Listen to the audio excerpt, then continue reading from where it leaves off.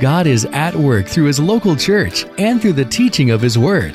This morning on MyBridge we are pleased to share a favorite message from Lincoln Berean Church. Here is Pastor Bryan Clark. The Apostle John in his gospel has told us that the eternal creator, God of the universe, took on human flesh and walked on this earth to be the Savior of the world. John the Baptist publicly announced him as the Lamb of God who takes away the sin of the world. John concludes that based on what he has seen and heard, Jesus is indeed the Son of God. The story this morning is Jesus calling his first disciples. And there's a message there for those of you who are still seeking and for those of us who have already experienced new life in Christ. That's what we want to talk about. If you have a Bible, turn with us to the Gospel of John, chapter 1. Verse 34 ends the paragraph from last week. I myself, John the Baptist is saying, have seen and have testified this is the Son of God.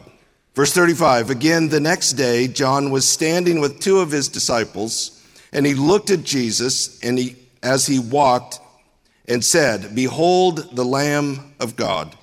The two disciples heard him speak, and they followed Jesus. So again, this is John the Baptist in verse 35. He's standing with two of his disciples. Now, the text will tell us soon enough. One is Andrew, who will become one of the apostles. The other one is unnamed. But if you put some of the other Gospels together, there's a number of things. Almost everyone is convinced it's most likely John, the writer of the Gospel himself. As a matter of fact, I looked in a lot of commentaries. I couldn't find anyone that disagreed with that. So a high likelihood the other one is John, and throughout the Gospel of John, John does not name himself. So it's highly likely John is writing as an eyewitness to these events with two of his disciples. The term disciple often gets defined in kind of confusing, narrow, restrictive ways, depending on your background. But it's helpful to understand that the Greek word is simply learner. It was common in the first century that people would identify a rabbi or a teacher, and they would become a learner, and they would essentially follow around the rabbi and learn from him. So discipleship is just learning. It's learning how to follow Jesus. It's not a methodology. Here at Lincoln Berean, we pretty much look at everything that we offer as part of the discipleship process. It's not a methodology. We're just trying to help people learn how to follow Jesus. So that's what the term means. He looked at Jesus as he walked and said, behold, the Lamb of God. It's interesting the text says, as he walked. It's kind of a strange thing to say. But I think the point being made is Jesus was not some sort of a supernatural spirit floating along. He was fully human, and he was walking up to them when John identified him. The two disciples heard him speak, and they followed Jesus. Now, followed does not mean they decided to trail behind him like some sort of stalkers. It's kind of an official term that meant they were following him. He was the new rabbi. They would be his disciples. They're choosing to follow him. There's this significant moment that John has prepared them for when these disciples of John the Baptist understand it's time for their loyalties to be transferred to Jesus. As far as we know, this is the last time that John the Baptist actually saw Jesus. So John is transferring his disciples. That's critical to understand. Over the years in ministry, I've seen far too many occasions where the discipler becomes such a powerful, possessive force that the disciple becomes far more dependent on the discipler than on Jesus. It should be the desire of every discipler to eventually get that disciple to find their trust in Jesus and Jesus alone. John models that as these disciples are transferred to Jesus. Verse 38, Jesus turned and saw them following, and he said to them, "What do you seek?" They said to him, "Rabbi," which translated means teacher, "where are you staying?" So this is something that will happen a number of times in this text and in John's gospel, and that is he understands there's both a Jewish and Greek audience to his gospel. So often he clarifies the terminology. Rabbi means teacher, and you'll see that a number of times. I'm not going to highlight it each time, but that's why he's doing that. The question Jesus asked them may seem odd to us. What do you seek? But essentially what he's asking is, what is it you want from me? What is it you desire? It's the question I asked us to wrestle with last week. What is it you're looking for?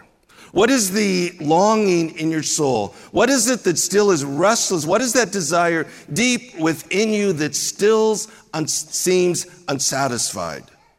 They respond by saying, "Teacher, where are you staying?" Which again to us seems like a strange question. But in a hospitality culture, what they're asking is, can we sit down with you and talk about it? That's what they're saying. Verse 39, and he said to them, "Come and you will see." So this is like the main theme in this passage this morning. This is just a beautiful picture of the heart of Jesus. So they came and saw where he was staying, and they stayed with him that day, for it was about the 10th hour. So that'd be 4 o'clock in the afternoon. Jewish time gets confusing, starts at 6 in the morning, so this would be 4 o'clock in the afternoon. In that culture, that was time to settle in and make arrangements for supper and the evening. Verse 40, one of the two who heard John speak and followed him was Andrew, Simon Peter's brother. So one of the two is identified as Andrew. By the time this gospel was written, Peter would have been well known as a pillar in the New Testament church. So that's why he's included as a point of reference to the readers. That would have been a very familiar name. Verse 41, he found first his own brother Simon and said to him, "We have found the Messiah," which translated means Christ. Whatever transpired, we aren't privy to that information. Whatever the conversation was, Andrew concluded, this is the Messiah. This is the one we've been looking for. This is the one my heart longs for. Having made that conclusion, what's the first thing he does? As a matter of fact, it's interesting, John, the writer of the gospel, actually identifies the first thing he did was what? Found his brother to tell him, "We have found the Messiah." Think about this. For hundreds and hundreds and hundreds of years, the nation has waited. Finally, the Messiah has come. If you truly have concluded this is the long-awaited Messiah, what could possibly be more important than telling someone you deeply love, we have found the Messiah? This will be part of the theme in the Gospel of John. If we truly believe Jesus is the Savior of the world, if he has truly changed our lives, how could that possibly remain a secret? How could we not tell the people around us we found the Messiah? It doesn't have to be an argument. It's not a presentation. There's no disrespecting. There's no arm twisting. There's just an invitation to come and see. There was no possibility in this moment that Andrew could have ever understood that his brother was about to become a world changer for Jesus. But it started with a simple invitation. Come and see for yourself. Verse 42, he brought him to Jesus, and Jesus looked at him and said, "You are Simon, the son of John. You shall be called Cephas," which is translated Peter. So Peter comes, and Jesus identifies him by his given name, Simon. He's just simply identified as the son of John, which is a completely different John, just his family name. But Jesus does two things. One is when you rename someone, it's an act of authority. You can't simply walk up to anyone on the street and rename them. Even in the first century culture, it was an act of authority. But the second thing is, I'm going to rename you Peter the Rock. In essence, what Jesus was saying is you are about to experience new creation in Christ. John the Baptist said in the previous paragraph, all John the Baptist could do was baptize in water. But the one coming after him would have the power to baptize with the Spirit, meaning he would have the power to regenerate, new life, recreation, new creation, what John will call born again. And that's what he's offering Peter. I offer you a new story, new life. You will be a rock. That's what Jesus is saying there. Verse 43, the next day he purposed to go into Galilee, and he found Philip, and Jesus said to him, "Follow me."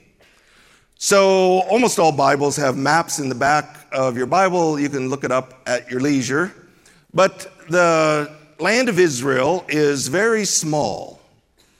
And basically, to understand the geography through the Gospel of John, basically the south is Judea, so it's around the Dead Sea, and Jerusalem is close to the northern end of the Dead Sea. So that's the south, Jerusalem, Judea. Jerusalem would have been the political, religious capital of the nation.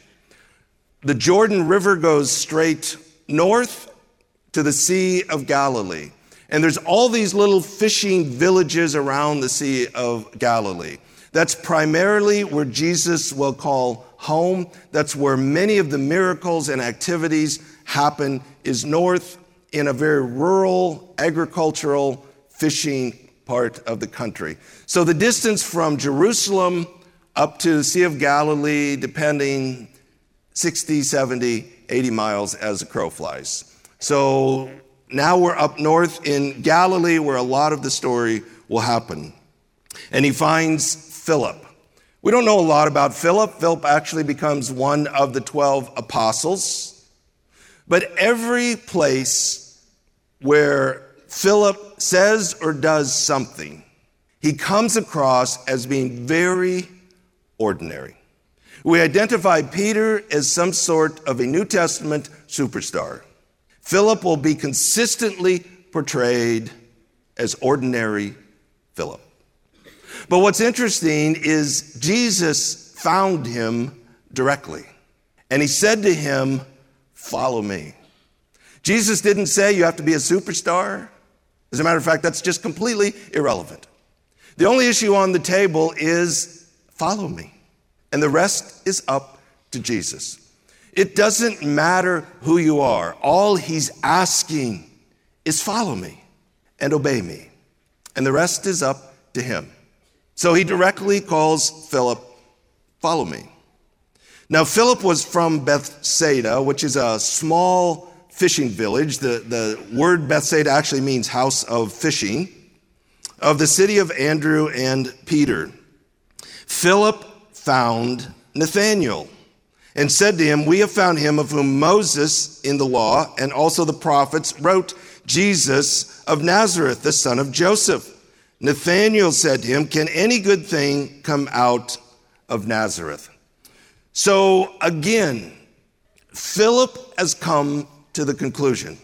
This is the long-awaited Messiah. This is the one that the Old Testament is about, the law and the prophets. It is the reminder that the storyline all the way through the Bible is Jesus. That's what he's identifying. Now, whether or not Philip was that biblically literate, or whether simply in the time he spent with Jesus, again, we're not privy to that conversation, Jesus taught him and helped him understand. What we do know is as soon as he believed it, immediately he went and found someone he cared about. And he said, "We have found the Messiah." Again, it's the same pattern. If you really believe that, how could it remain a secret? So immediately tells Nathanael. Now, Nathanael's a bit of a puzzle. We're not quite sure who Nathanael is. There's various theories, but we're not sure. He doesn't show up as one of the 12, but there are those who speculate that perhaps he's Bartholomew, who is one of the 12. Many of these biblical characters had more than one name. So a name like Bartholomew isn't actually a name. It's simply, the word means son of, and then his dad's name. So he had a first name, but it wasn't Bartholomew. We just don't know what it was. So there's nowhere in the Gospels where Nathanael and Bartholomew are both listed in the same list, which causes some people to think then that may have been his first name, and we know Bartholomew is a family name, what we would call a last name. So that's possible, but Jesus had lots of disciples that weren't one of the 12 apostles, so for sure he's just one of the disciples, the followers of Jesus. So Philip finds him, tells him, and Nathanael responds by saying, "Can any good thing come out of Nazareth?" Now, first of all, several years ago, a whole group of us went to Israel. 70-some people, I think it was. On the very first morning, probably 2/3 of us ate something on the buffet that made us very sick. And the first stop that morning was Nazareth. And for 2/3 of us, about all we saw of Nazareth was the inside of the public bathroom. So just kind of imagine the most neglected park in town, and then a public restroom in that park, and you're getting close. So it was extremely unpleasant. So we kind of determined that our verse of the day was, "Can any good thing come out of Nazareth?" I can't help but think of that when I tell the story. So for a few of us, it has different meaning. What it actually meant in the text wasn't that Nazareth was a bad place or an immoral place. It's just that it simply was an insignificant place. It was just a small, insignificant fishing village. As a matter of fact, so was Bethsaida. So it's entirely possible there's just kind of a small town rivalry, and that's coming out of Nathanael's comments. I think more to the point is that the people in the first century simply didn't expect their long-awaited Messiah, the King of Israel, to come out of podunk Nazareth. This will be a huge problem all the way through Jesus' public ministry. It's not what they were thinking. They were certain he would end up in Jerusalem, running the temple. As a political and religious leader, he would take over the nation and deliver them from Rome. They just could not comprehend that the long-awaited Messiah would emerge from Nazareth. It's the same problem today. So many groups and organizations have kidnapped Jesus. There's a political Jesus. There's a religious Jesus.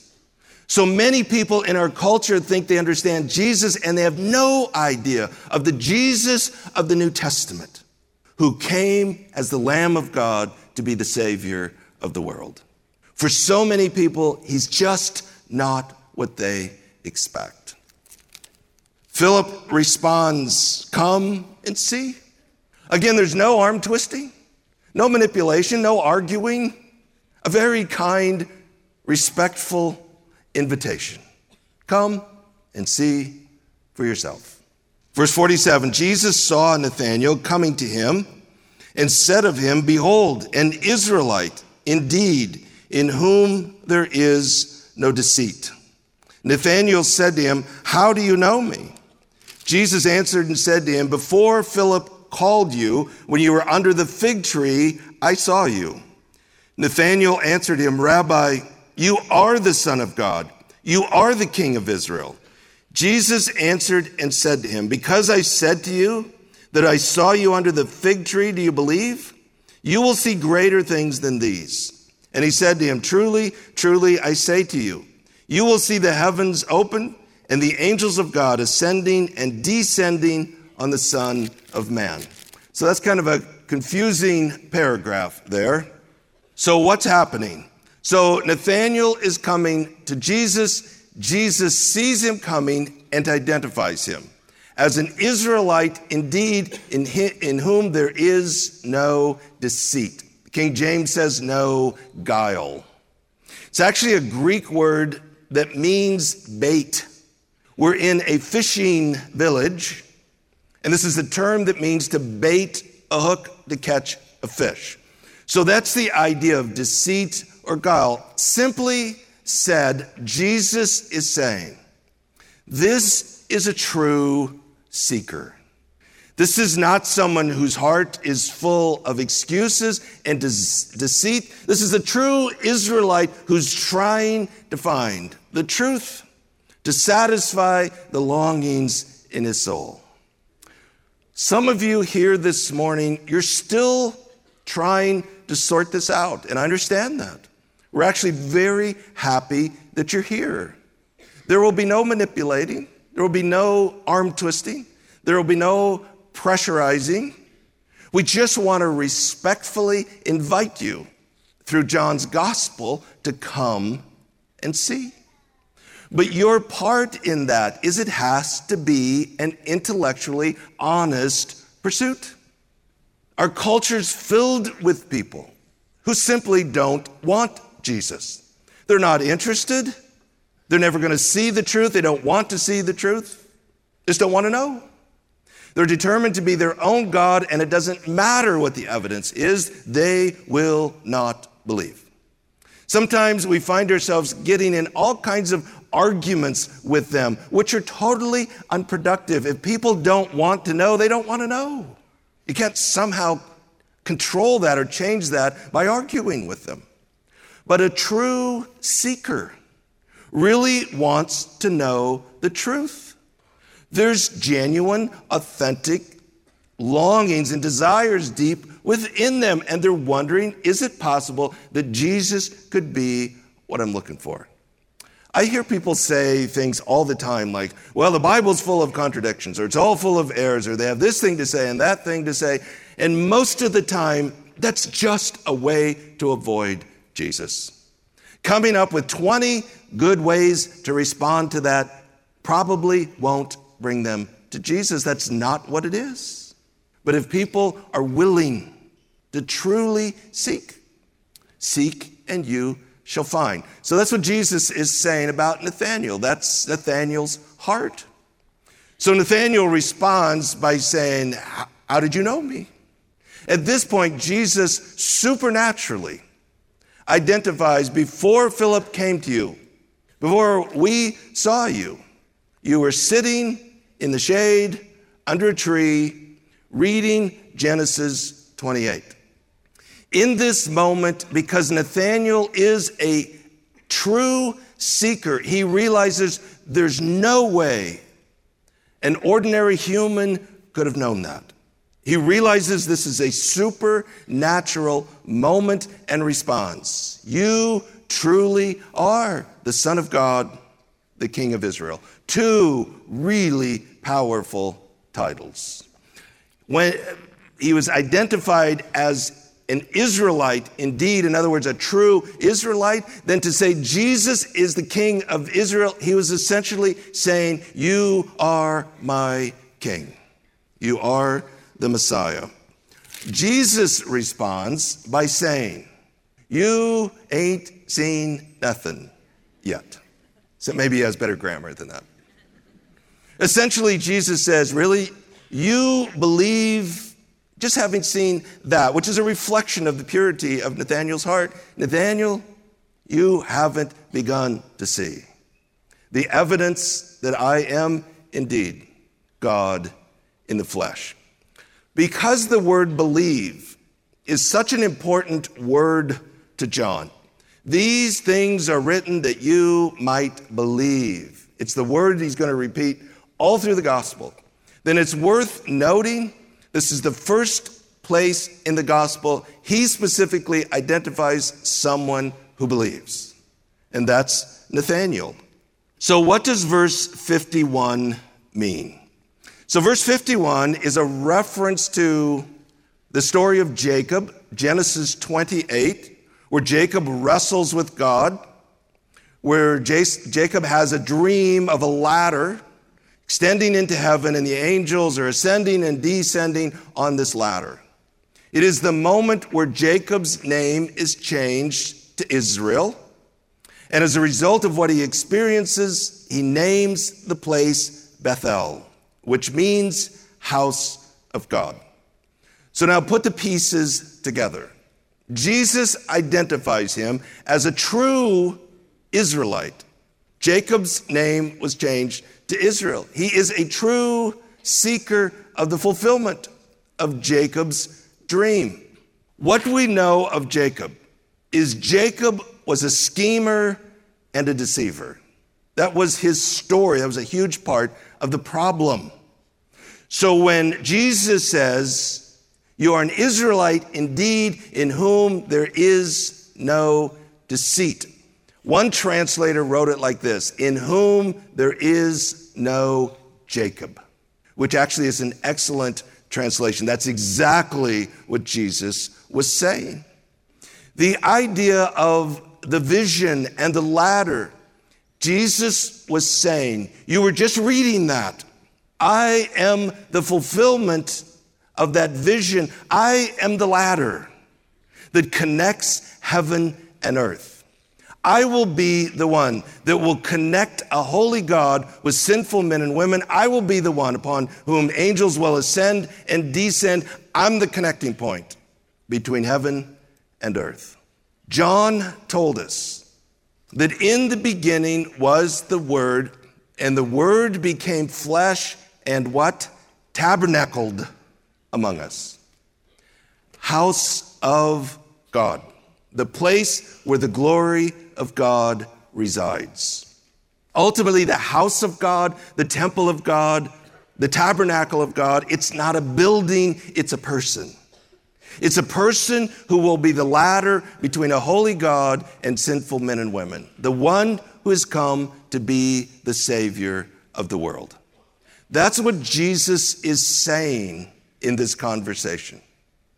Jesus will demonstrate again and again and again that he is indeed God in the flesh, come to be the Savior of the world. And the first significant sign miracle will happen at a wedding in Cana next week. Wrapping this up this week, there's two messages to think about. There's some of you here this morning, as I said before, you're still trying to figure this out, which is fine, it's great. You're just trying to figure out what's true, you're sorting it out, you're wondering, is it possible Jesus could be what I'm looking for? We're just so glad you're here. I promise, no manipulation, no arm twisting, no arguing. We want to lovingly, kindly, respectfully invite you to just come and see.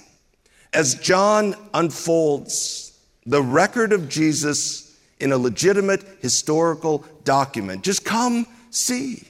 But your part in that is you have to come with enough intellectual integrity to open your heart and genuinely seek truth. For those of us who have already trusted Jesus as Savior, how could we possibly believe what we believe and have experienced what we've experienced and keep it a secret? How could we do that? Wouldn't the natural thing be to tell the people around us that we care about that I just want you to know that Jesus has changed my life, and we're talking about that at church, just wondering if you'd like to come and see for yourself. Don't make this harder than it has to be. It doesn't need to be a presentation. It doesn't need to be arm twisting. It doesn't need to be backing somebody in the corner. It doesn't need to be arguing. It doesn't need to be any of that. This isn't that complicated. It's a simple, kind, respectful invitation, just wondering if you'd like to come and see. These things are written that you might believe that Jesus is the Son of God. And in believing, you might find life. Thank you for joining us this morning for a favorite message from Pastor Bryan Clark at Lincoln Berean Church. If you'd like to hear this message again or more like it, check out Heard on Air on the MyBridge Radio app or online at mybridgeradio.net.